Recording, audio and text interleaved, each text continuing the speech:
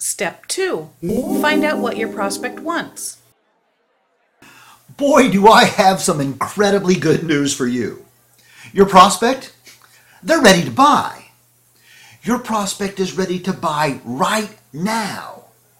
He or she is so ready to buy that they'll sell a vital organ or maybe a second-tier family member to get the money to buy if they don't have it.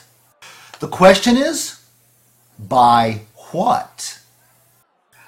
Suppose, for example, you sell cars.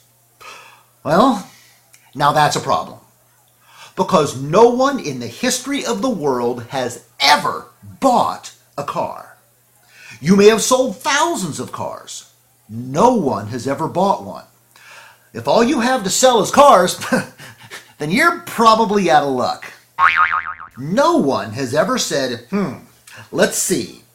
Think I'd like a ton or so of sheet metal, cast aluminum, plastic, wires, and rubber, and I don't mind going in debt for 7 years to get it.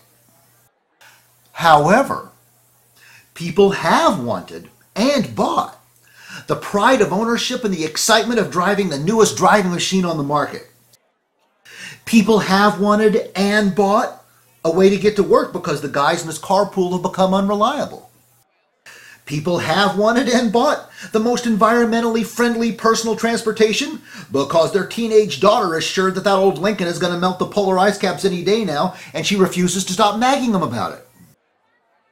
People have also wanted and bought something that demonstrates to the people at the club that they have finally arrived. People have wanted and bought a way to lower their gas bill for their daily 2-hour commute.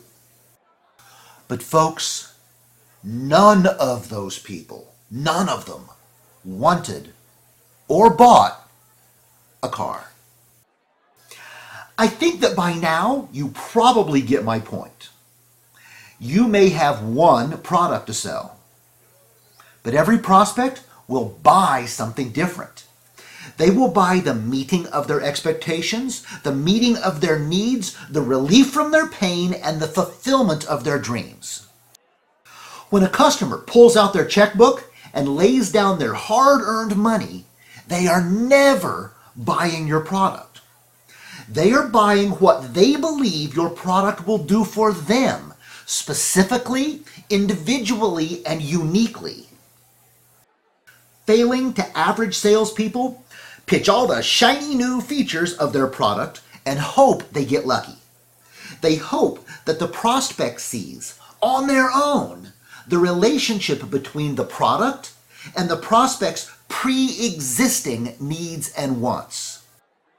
Outstanding salespeople uncover the pre-existing needs and wants first. When they do present the product or deliver a sales message, they don't present a laundry list of why their product is good.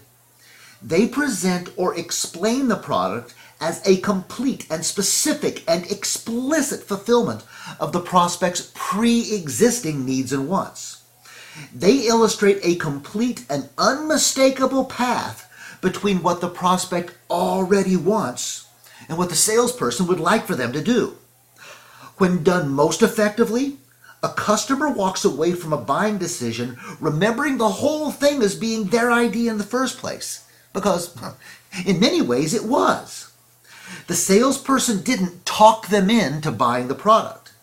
The salesperson simply illustrated that they already wanted the product.